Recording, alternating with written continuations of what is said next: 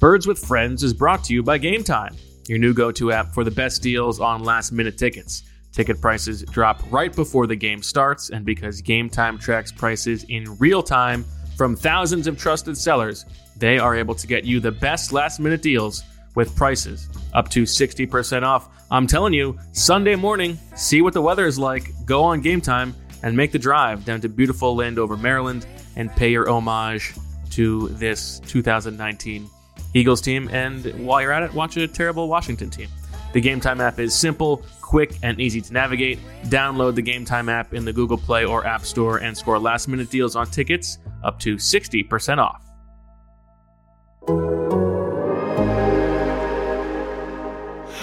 To your mother, it's time for another episode of Birds with Friends. Just a couple of feathery brethren weathering any season to see the Eagles eating teams like bacon, steaks, and cheese. It's Philadelphia, Bo and Sheila in the cut, kicking it cooler than two penguins. Still Bo's old arch nemesis. Greg Cosell shows up and it gets real. Pull up a branch and chill. It's time to get ill with some Birds with Friends. The early bird skips the worm and prefers getting turned like a turn on some Birds with Friends. Bo Wolf and Shul Kapadia are coming at you with stats and things flapping their wings. You can't live up to expectations, so just do your best. That's what I tell myself in most life endeavors anyway. Just go with what you saw today. Okay, yeah. Change your opinion daily. Yeah, I'm all about that for sure. You'll be wrong often, but then you can just point back to when you were right. No one will remember. No one's listening. Hello, everybody, and welcome to Birds with Friends on a Wednesday afternoon. Bo Wolf here, Shil Kapadia there, Zach Berman also there. Hello, gentlemen. Hello. I've got 57% battery on my computer, and my power cord has stopped working, so safe to say I've got a hard out today, my friends. Now, does your computer shut down early? What kind of battery life are we talking about? No idea. Well, I guess we'll find out. If you disappear at some point, we will assume that it's not your computer, it's just you storming out. Well, that's probably more likely. Yes. Okay, so we've got some bird on the street, presumably some Squall 22 to get through, and let's start. Zach, we were at the NovaCare Complex today. We heard from the coordinators. We had a really busy locker room with lots of guys being very talkative and all this good stuff. So why don't you give us the rundown? Sure. So it's really the past, I guess, 26 hours or so that have been interesting. Doug Peterson's press conference, which we covered in the Birds Back and Forth on from Tuesday, where Alshon Jeffrey has a significant injury. That is the most significant news. Then there's also Lane Johnson is week to week with a high ankle sprain. In the case of Lane Johnson, it sounds like they're leaning toward playing Halapoulivaati Vaitai at right tackle and keeping Jason Peters at left tackle.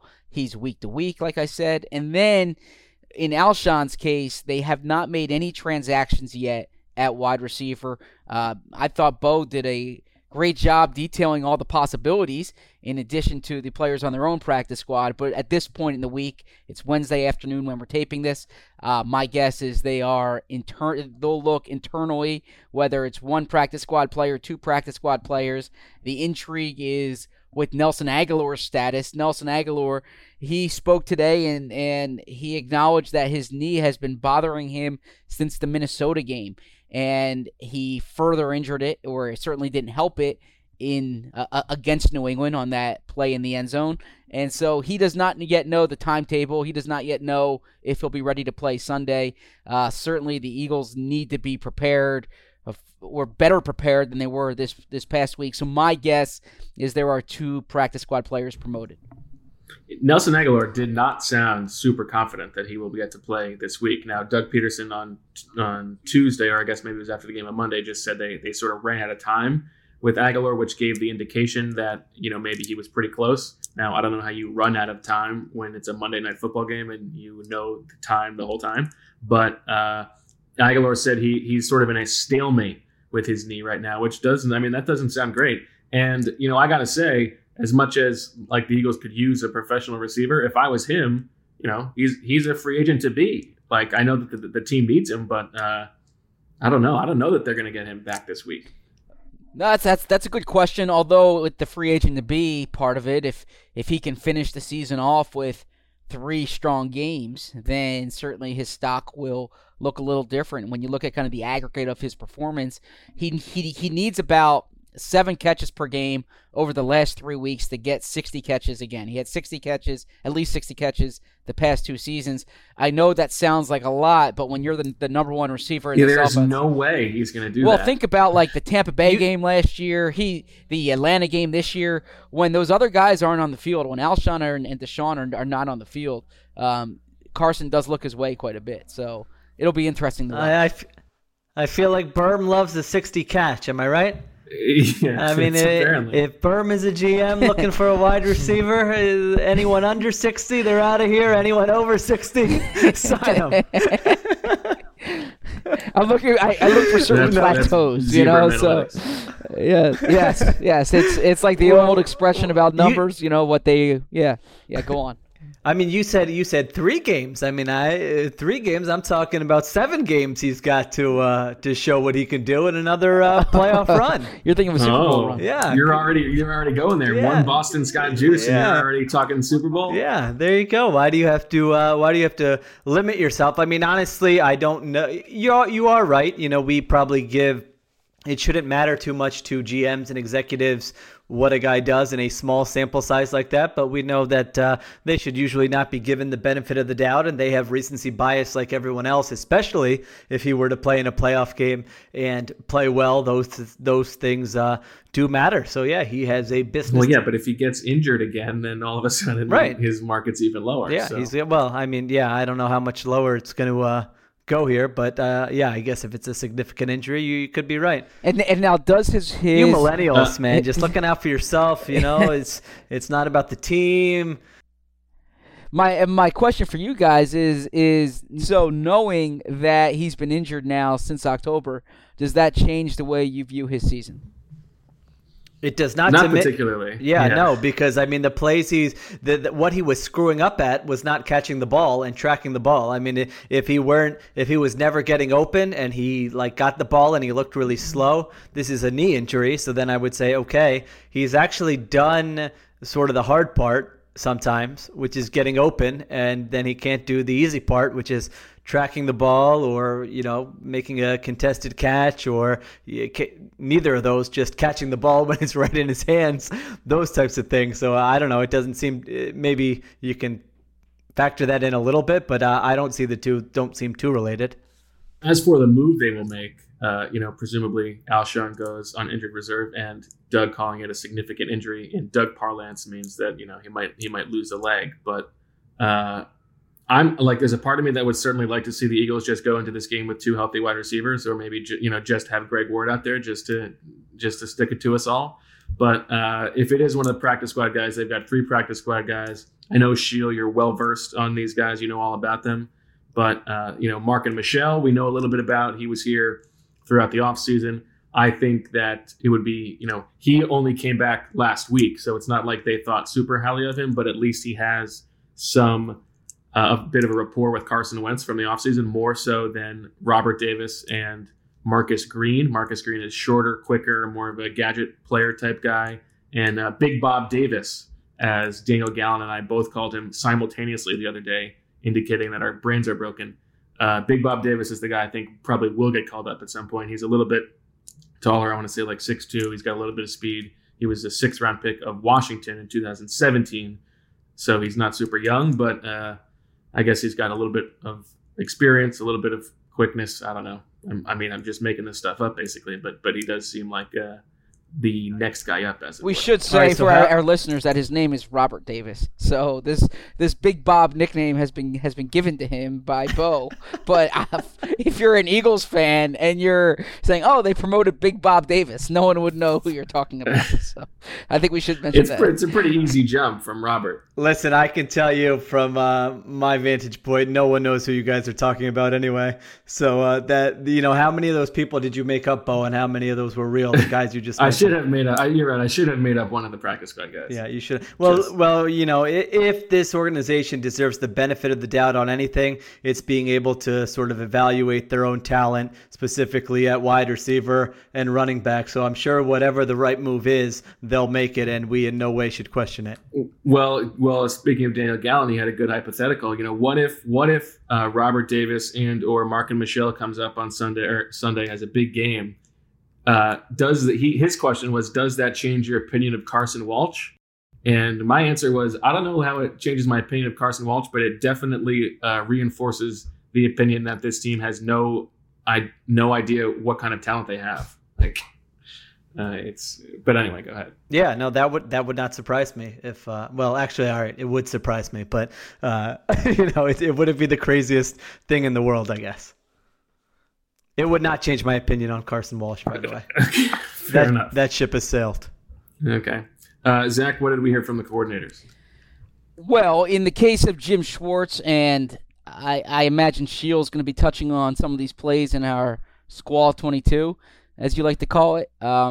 Jim Schwartz took a lot of blame, or all the blame, for the Ronald Darby, or for the touchdown that Ronald Darby allowed, the Darius Slayton touchdown. The first one. Yes, where he said that the focus on that play was on keeping them out of field goal range. It was 3rd and long, and if Washington kicked the field goal there, if the Giants kicked the field goal there and the Eagles lost by a field goal, we would all be killing him for allowing a field goal on that play. So he was really focused on not allowing them in field goal range, and he left them exposed. And Eli threw a great pass to the back hip that Darby played well. And he just took it to the house.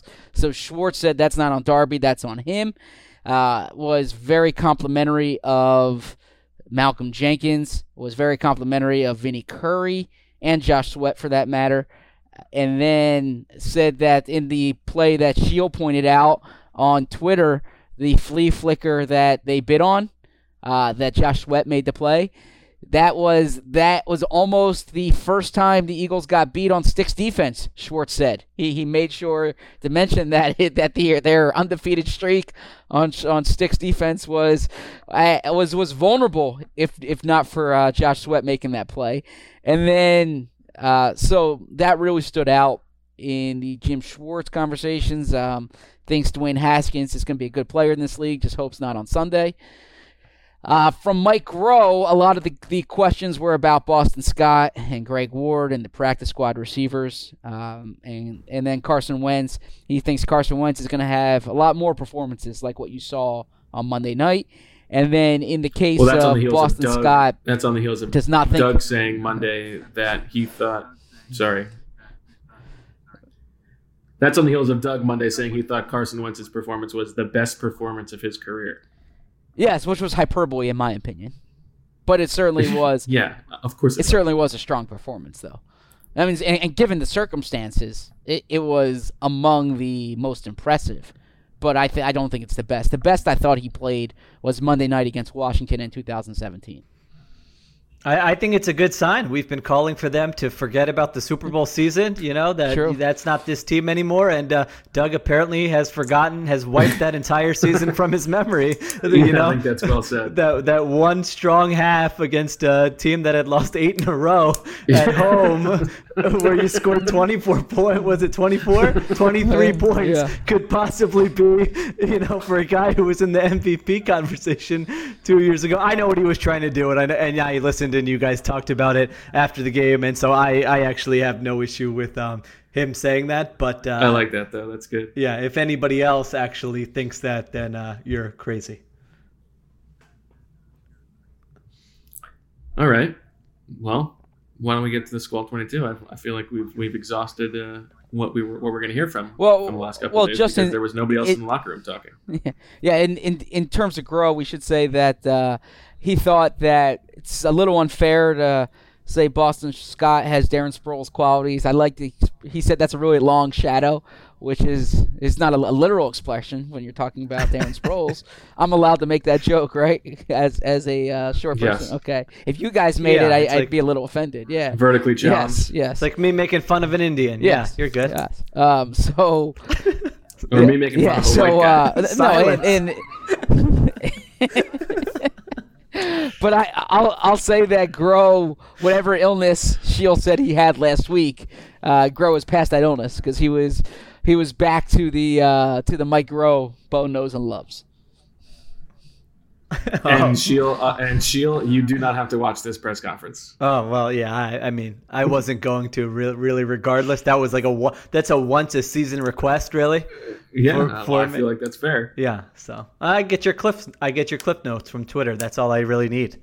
Yeah, that's right. If there's something that I missed that's not in there, that means you did a bad job, not me. Yeah, I think that's probably right. Okay. Sheil, you have poured over the tape, I'm sure. I don't know if you burned your eyes after the first half, but what can you tell us? Well, let's start with the defensive plays that Zach just alluded to with Jim Schwartz. It's nice of him to cover for Ronald Darby. I mean, it's not like all he did was just miss an easy tackle. Yeah, he didn't call some coverage that was like close your eyes and like run behind the line of scrimmage or something. Like it was a six man pressure. It was man coverage against a rookie receiver. He was in position to make the tackle, which would have set up, I think, like a 50-yard field goal or something. It would have been 45, 50 yards. And he missed the tackle, and the guy ran to the house. Like, that is not the coordinator's fault, and I don't really have a problem with him trying to get them out of field goal range there. It's actually 100% Schwartz's fault. Why? As I heard today.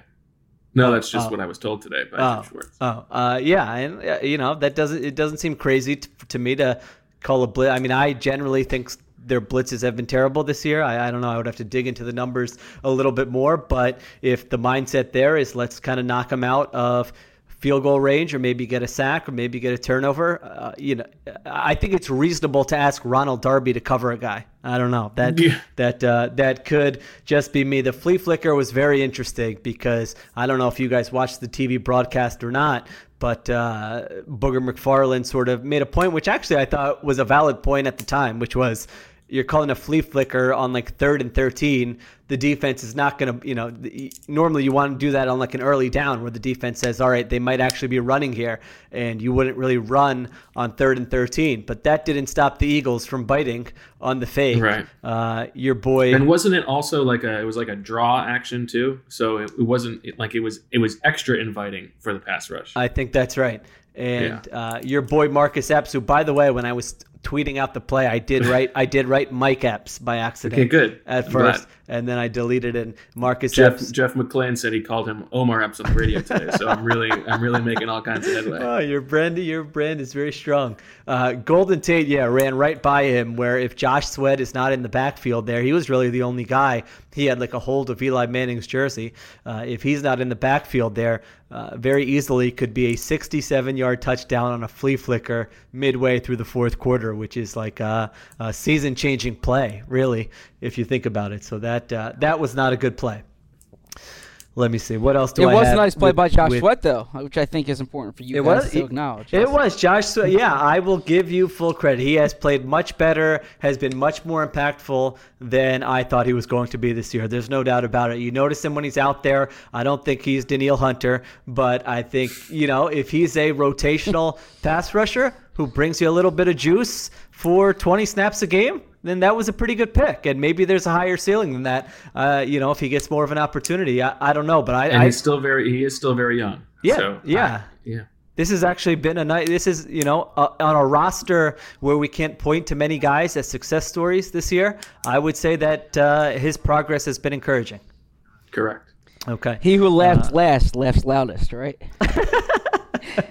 I don't know what that means, but I laughed. All right. Other plays. In the first half, it was really, I think it came down to like 3 plays. We mentioned the Darby one. The other one was Slayton runs right past Darby for a 42-yard gain. By my count, that is in 2 weeks, Ronald Darby has allowed 4 catches of 35-plus yards, including 2 touchdowns to the Dolphins and the Giants. He's been very bad, and I asked Jim Schwartz about him today because he had just he was coming off a long answer about Malcolm Jenkins and how consistent he is and how that's so important. And I said, well, do you see that consistency from Ronald Darby? And he gave one of his classic 4.5 minute soliloquies about sort of everything that goes on in defense and everything about Ronald Darby and how important it was that he was able to switch sides when Jalen Mills got hurt. But I mean, he has been really hurting them the last couple of games. Yeah, I think I think your point was when they got Darby and Mills back, I think you made the point that, well, at least they'll only give up 20, 25-yard plays and not 50-yard plays. Right. Well, he's given up, 35, 40-yard plays, 4 of them in 2 weeks. So that is not good. And again, these are not high-powered offenses you are going against here. So those were, I'm trying to think. I think those were the 2 big plays in the first half. Is there one that I'm missing? Oh, yeah, the 55-yarder where they had the miscommunication. Busted coverage, right. McLeod and Darby. Right? Yes. And then who did you think that was on? I don't know. Didn't you? One of you wrote about it, or you talked about it in the pod, right? Or no? Didn't we?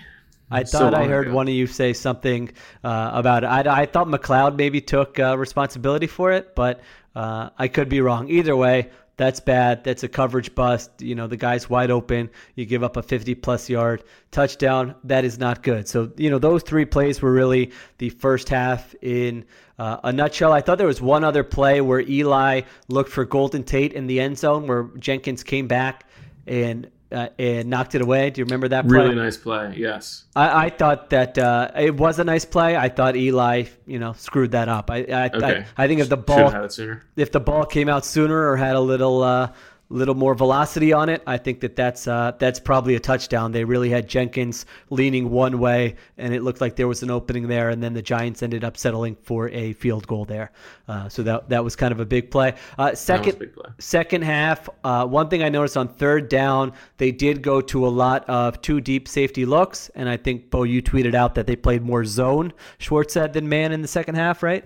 Yes, he said more zone, more 2 deep safety looks, and he said it was because of the weather. And so he was sort of he was going on the Darby thing, like the missed tackle by Darby. He didn't want guys to have to cover one-on-one and have it depend on individuals because of the footing at the link. So that's his excuse.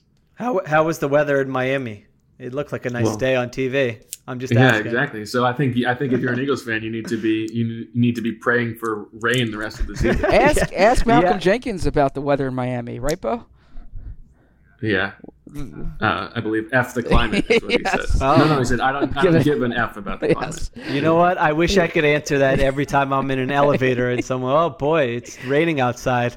I wish I could just respond with that. Malcolm Jenkins, as my wife can attest to, a rage fills me inside when I get roped into weather conversations. I am a chief offender of the elevator conversation about the weather. Yeah. So really? Oh yeah. To the surprise of I'm a chief offender of you're in the elevator with someone, and you're like, man, I wish we could bottle this weather up every day. Oh gosh.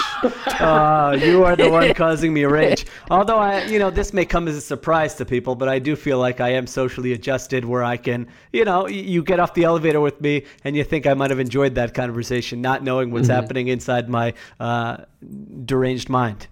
And anyway. Just like Gabe Kapler. Okay, I'm not quite sure what that means. That's okay. All right.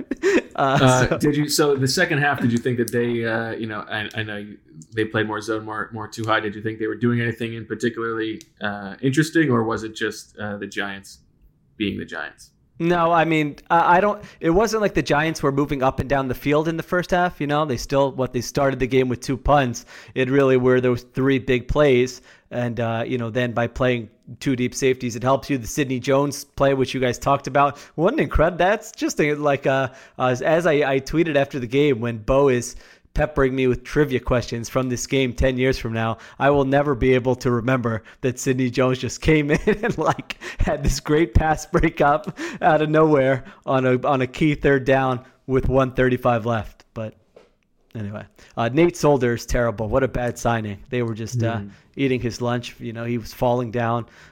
He was playing terribly. And it wasn't even Derek Barnett.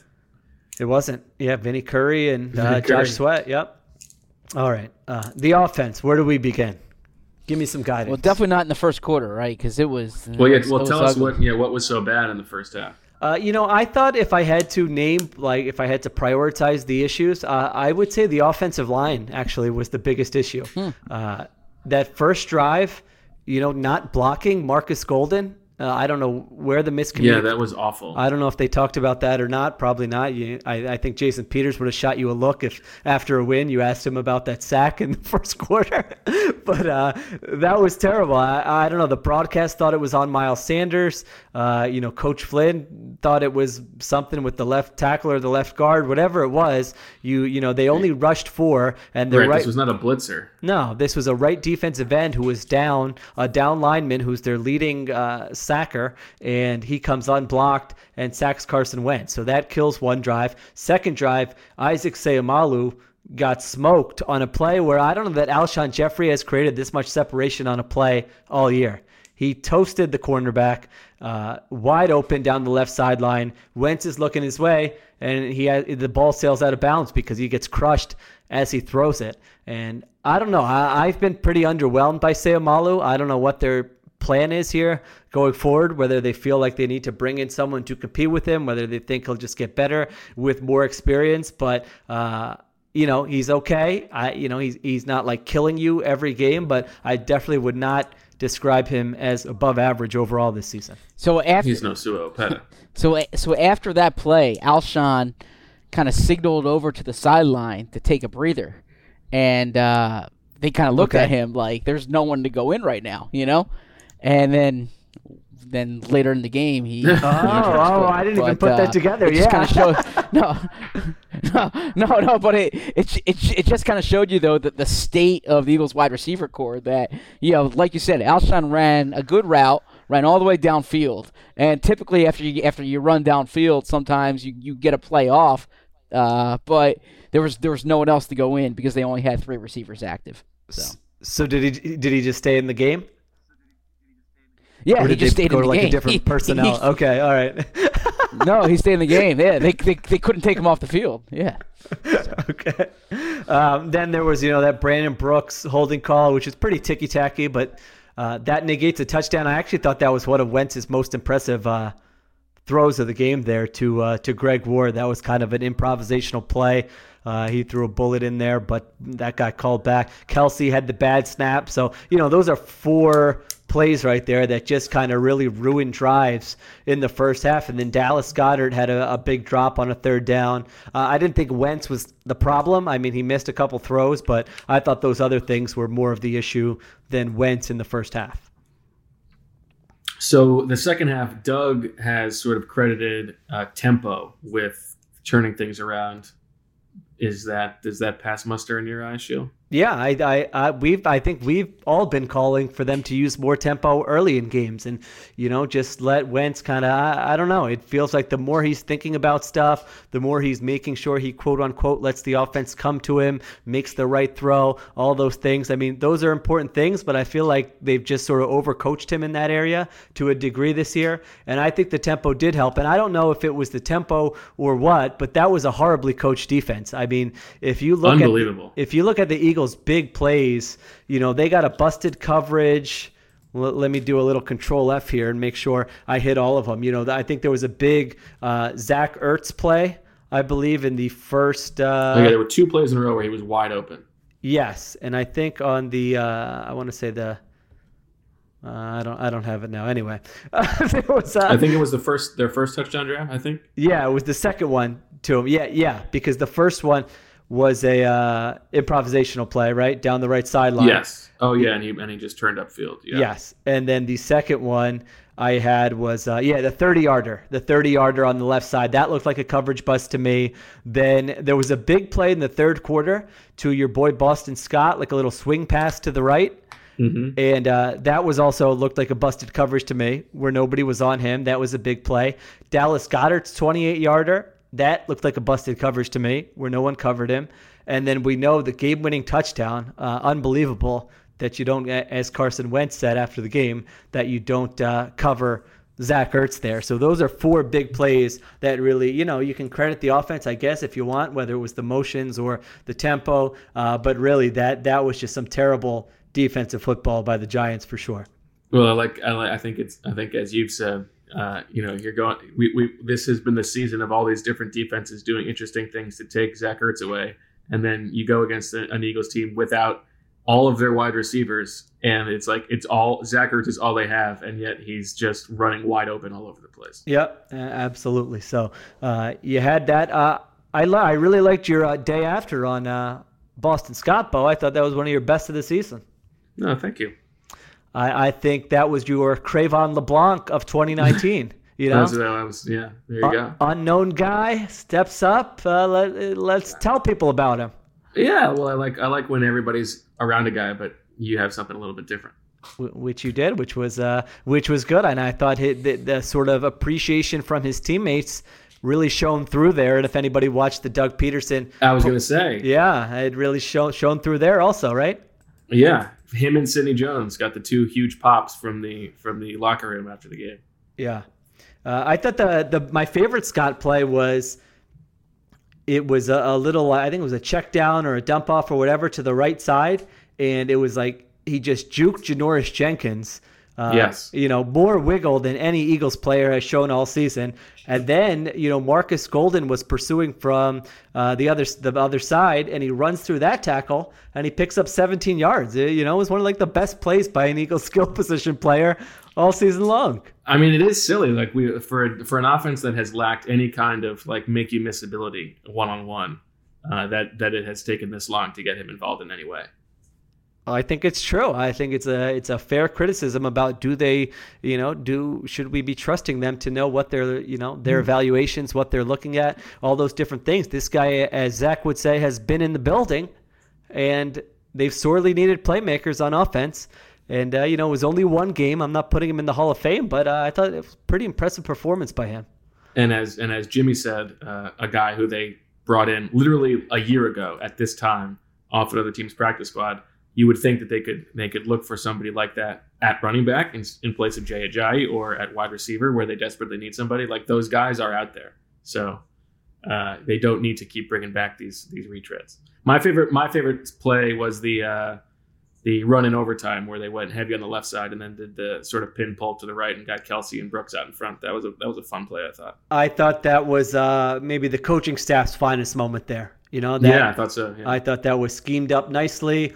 It was to the same side. It was a little toss. So, a lot of times defenses say, all right, the back's offset to one side in the shotgun. The run's coming to the other side.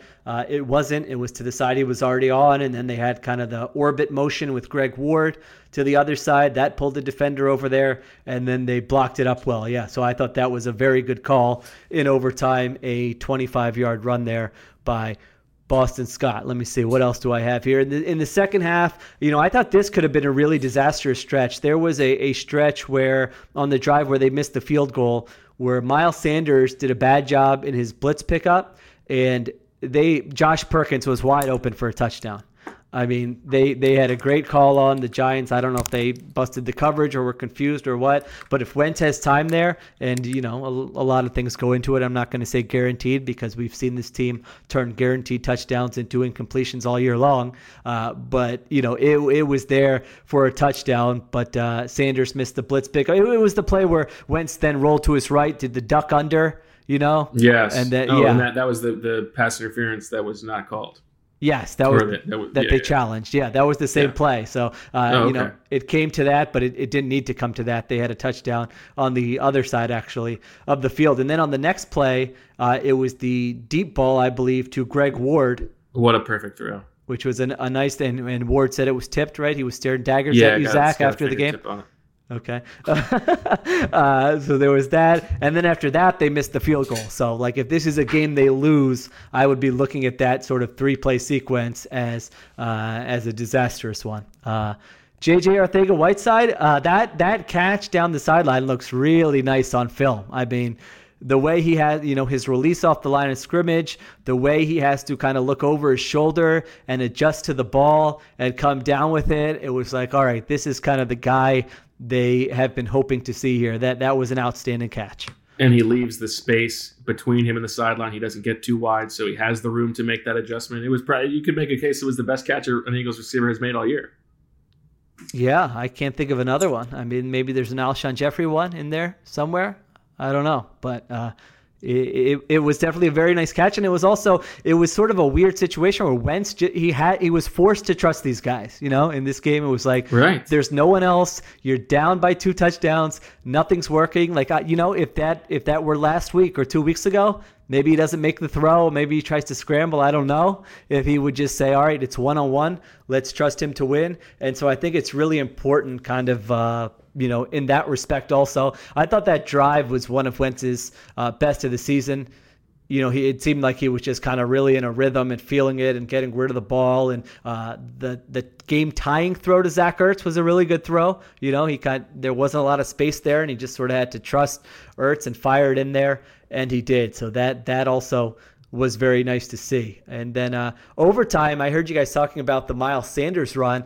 That's so interesting because the scheme did not work there. I mean, he stopped at the line of scrimmage, and it's really interesting because that was 3rd down, I believe, right? I think it was a 3rd and 2, I want to say. And so if you're stopped there, what do? Are you kicking the field goal or are you going for it? You had the ball first. The other team hasn't done anything for the entire second half. I don't know if you guys have a thought on that or care to discuss. We were talking about it live, and I said that Zach, you were all about taking a field goal. I was thinking about going for it, but knowing how bad the Giants' offense had been, I think I said I probably would have taken a field goal too. Yeah, I think seeing how they punted at the end of regulation, and it wasn't a game where he was making decisions that said I trust my offense. It was sort of let's stay alive and see what the defense does kind of deal. So that would have been an interesting situation, but nice individual effort there by Miles Sanders. And then the touchdown, I mean, I still have no idea what the Giants were doing. It's kind of bad. Like, even if you don't know the call or there's miscommunication, doesn't someone just say like, all right, I'm just going to run with Ertz, and if somebody else, I don't know if that's how defense works or whatever, but they're all just sort of standing there in no man's land, and the guy runs right behind him. Really terrible job. So again, I think they're poorly coached on defense. What Pat Shurmur, him screwing up the end of regulation, that was terrible. They could have had the ball back with 35 to 40 seconds left, 2 timeouts with a chance to drive for a field goal. He's just has no idea what's going on. What did you think? Did you think Doug Peterson was just sort of faking like he was going to go, or did you think he was actually in that moment deciding whether to go for it or not? In that moment there, I think he was deciding. Okay. Yeah, but they play at the end of the half. Oh, I thought he was faking. Oh, interesting. Fake. The play at the end of the half, or I think what he was also doing was bringing it down. If the Giants didn't call a timeout, then he would call a timeout with like a second left and throw a Hail Mary, because it was a 4th down play there. But the play, yes, exactly. Yeah, but the play at the end of the half, Bo asked him about that, and when he looked like when they sent the field goal unit on, then sent the offense back, and Shurmur called a timeout. He said he was doing 3 things there. He either wanted to take the delay game, have the Giants burn a timeout, or have the Giants jump off sides. Okay. Which is such an interesting flip of fearless. Well, what else was interesting was that coming out of halftime when they went to Lisa Salters, she had caught up with Doug Peterson. And he said to her, we need to start playing with more confidence. We're still in this.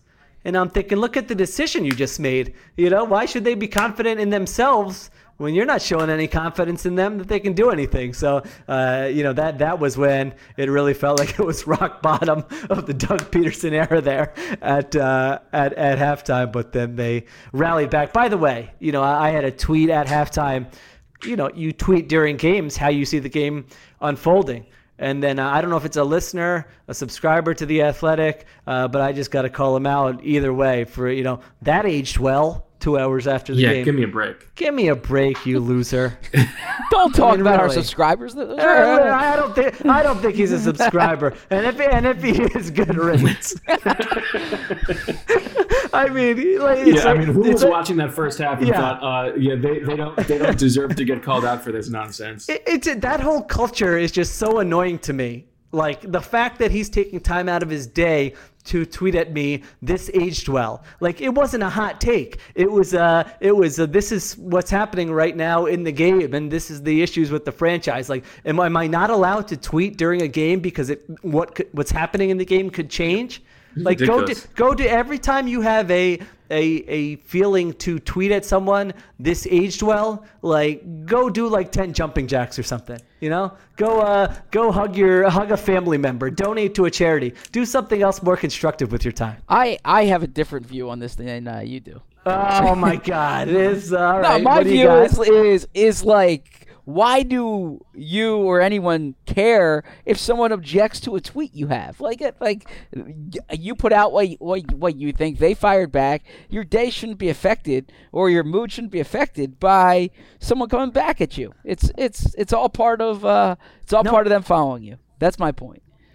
No. If they come back at me with something, like a reasonable point, or, they have an issue with something I said or wrote, I will interact with people. I have been doing that for, a very long time. I totally agree that's part of it. I don't understand people who say they don't read their mentions. Like, these people are taking the time to care about what you say. But this aged well is not reflective of that process. Good riddance. Fair point. I want you guys to keep arguing about this. All right. Well, I got 31% battery left, so what else we got? I also wanted to add that I just wanted to say Sheil had a spot-on take on kind of the takeaway for Carson from this game, because in Carson's in Carson's post-game comments, he said, quote, "For me, I've got no choice but to trust these guys," which was almost verbatim what Shield just said, that like the lesson for Carson is you just got to trust these guys. You just got to throw it to them.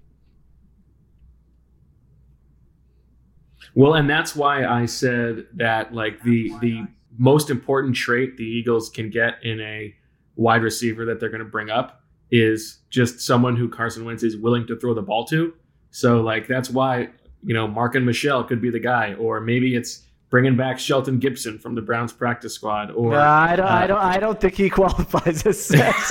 I think it's pretty much the opposite of that description. Yeah, you're probably right. I kind of like the idea of the guy on the Packers practice squad, Darius Shepard, who was a North Dakota State teammate of Carson Wentz. I'll admit I just skimmed this back and forth because my eyes were just glazing over with all these receivers who I'd never heard of. But I did catch that one. I'm 100% in on that bad boy. Yeah. Yeah, he's got. Yeah, I think. Well, I don't think that's the number one. I think number one should be a guy who can create separation. Would be nice. I mean that's obviously.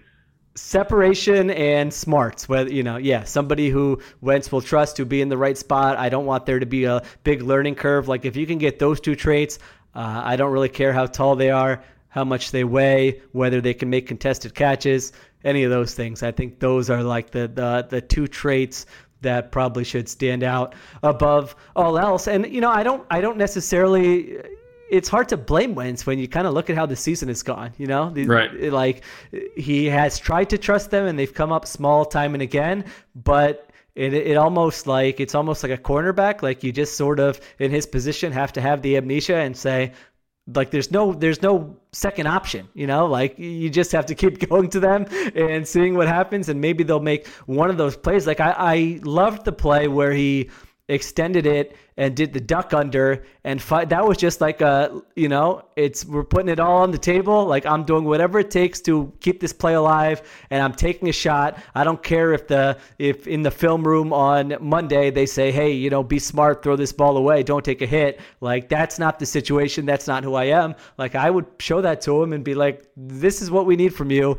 the rest of the season. And, I've been harping on it. I don't know how much the messaging really matters, and maybe it's different internally than it is to us, but that's just sort of been a point of contention of mine with how they've described him all season long.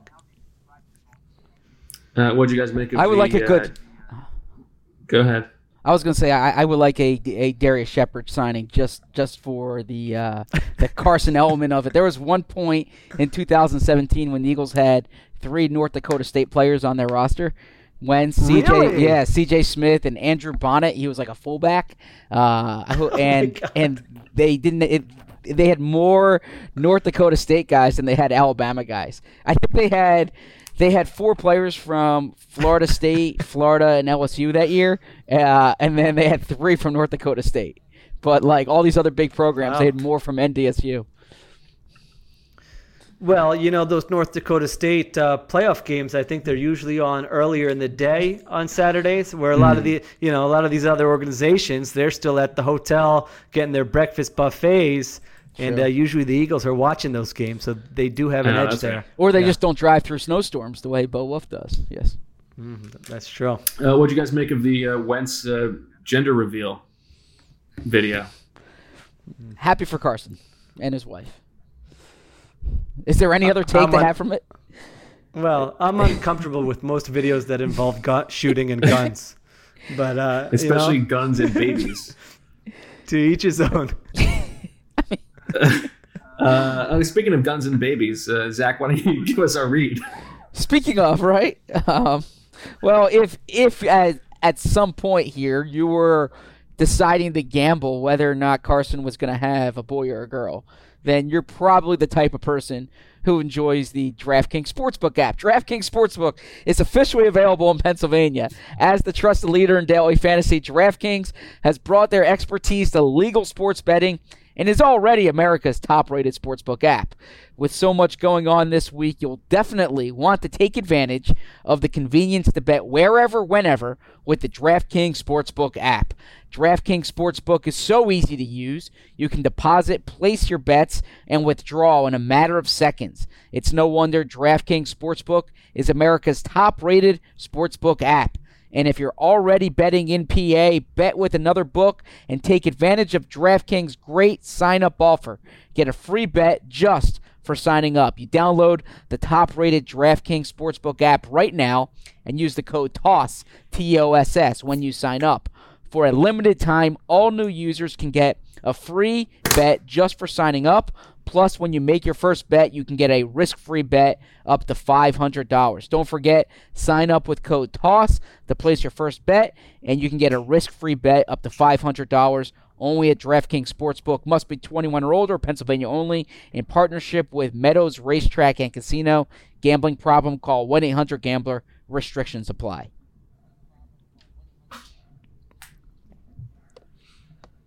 Well, Sheil, I know you're hard against time. Why don't you give us your ombudsman notes? Okay, here's what I got.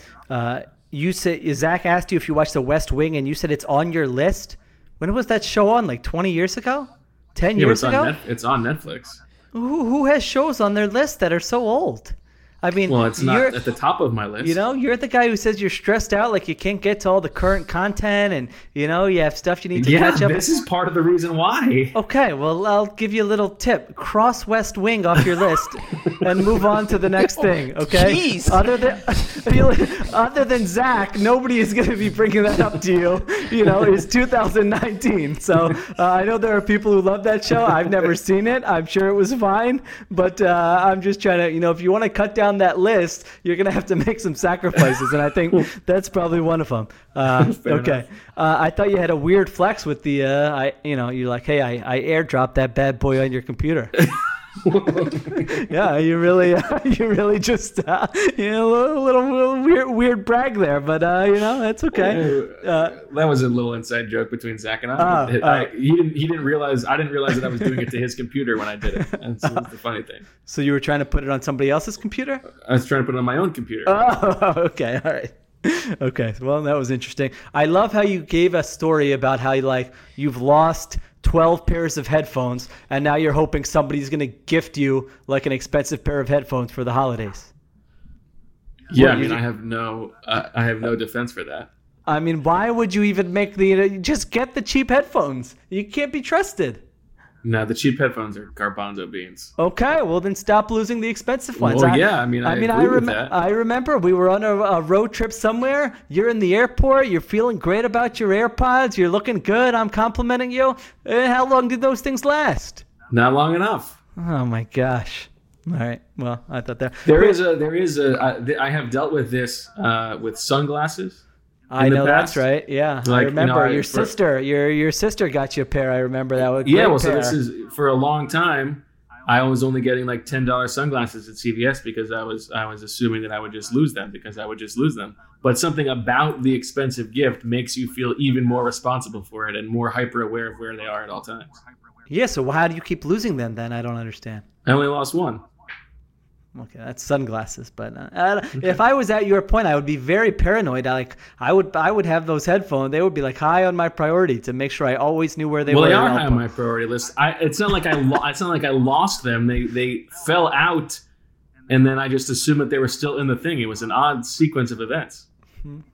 Okay, I wasn't listening that closely, but okay. All right. Who schedules a doctor's appointment the day after Monday Night Football? You okay? It was automatically scheduled. It was. What does that mean? It's like you give a window of times when you're available, and then they pick a time.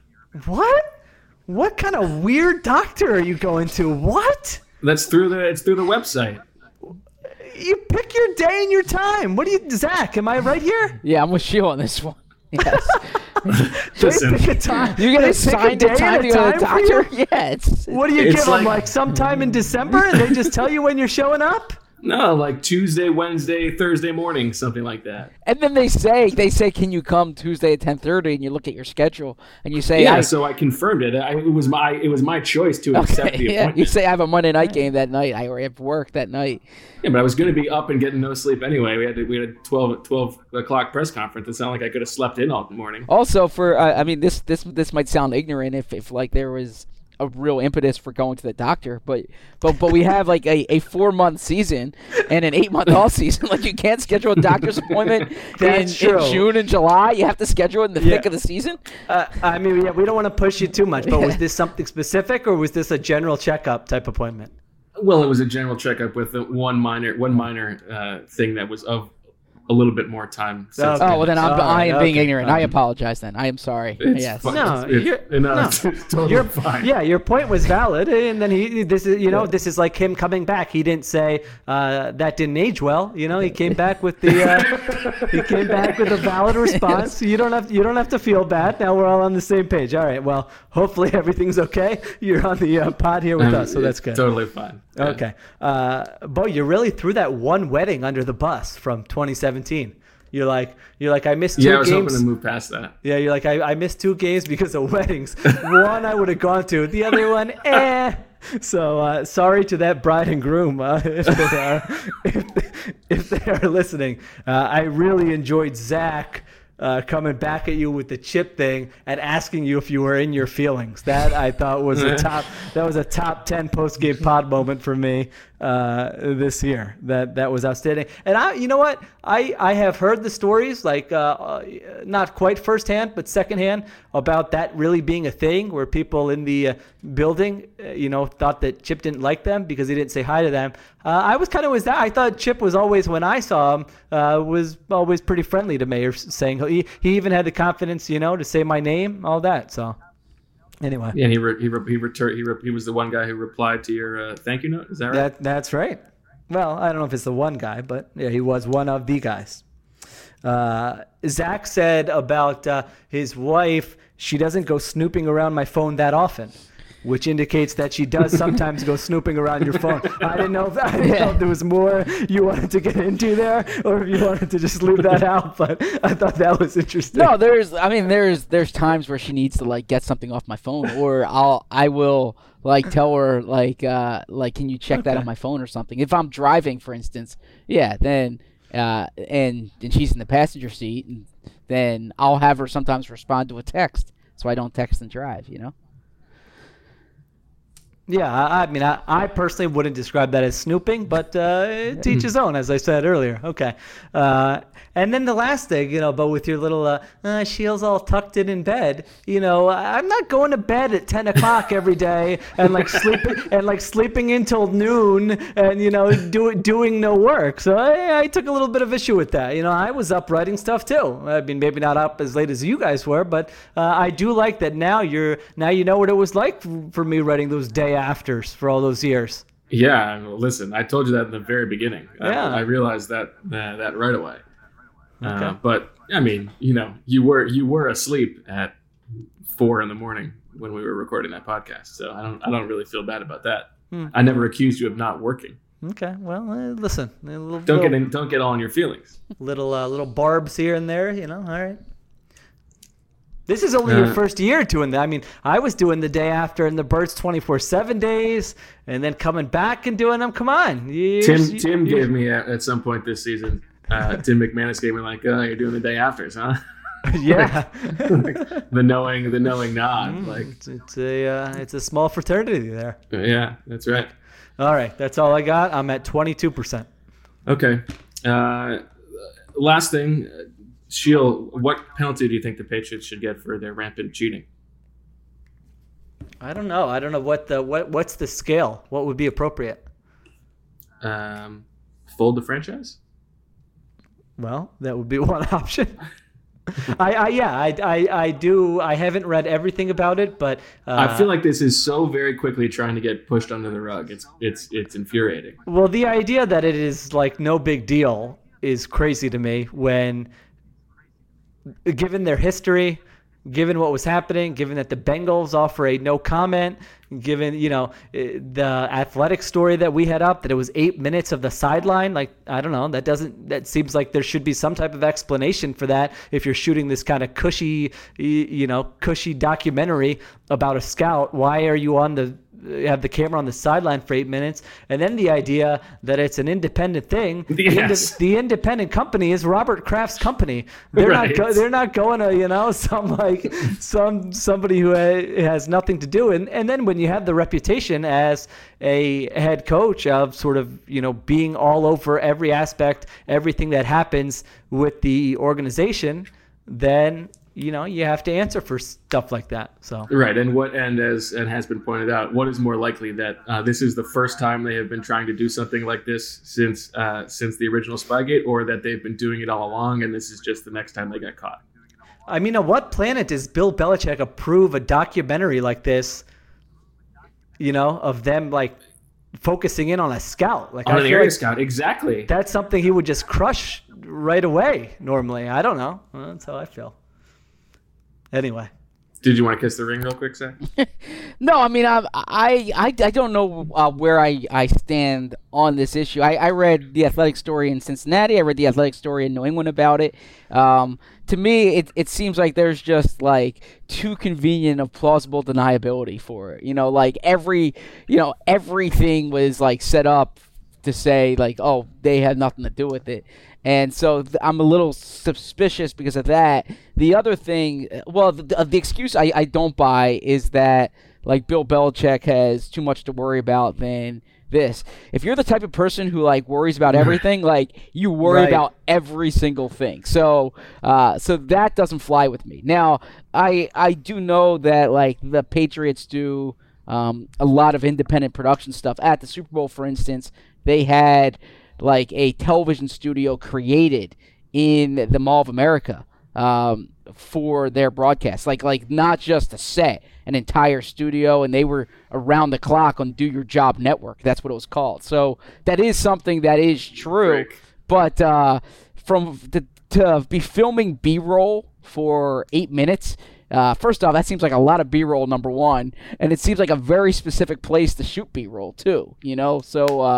So I am skeptical here, but I don't have enough information in terms of what the punishment is. It's hard. It's hard to say. I really don't know. Certainly, the punishment to the reputation would be more damaging than anything else, in my opinion. I mean, at the very least, if this were another team, I would probably just be like, all right, that doesn't make a lot of sense. But at the very least, it warrants a,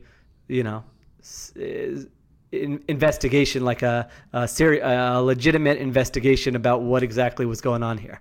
I think they needed more B-roll on Baltimore and Kansas City and Houston. So there you go. Wow, taking a shot. that was the joke. Spitting on the ring.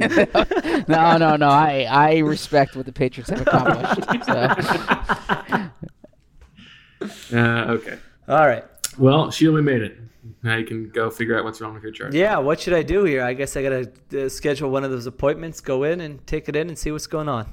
Didn't work so well for Zach. Now I'm worried. Now I'm worried that the virus is going to hit me next. Well, thanks for your concern with me. You're just worried about how it affects you. It'll be good for you to get some human interaction during the week. I don't know about that. You should ask the person at the Apple Store about the weather. You should be like, "Did you get stuck? Did you get stuck in the snow this morning?" Oh, this crazy weather! It was so nice yesterday, and we had snow today. Yes.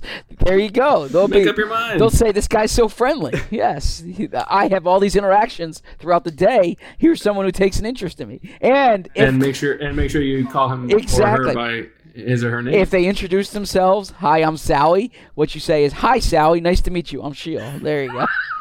Just repeat the only name. thing the only thing that would be more out of character than what you just mentioned is if I went in and said Happy Wednesday. I'm looking forward to Zach's etiquette book in the offseason. His next book endeavor. All right, for Sheila and Zach, thank you for listening. We'll be back on Friday to preview the game against Washington. And as always, we love you. Birds with friends.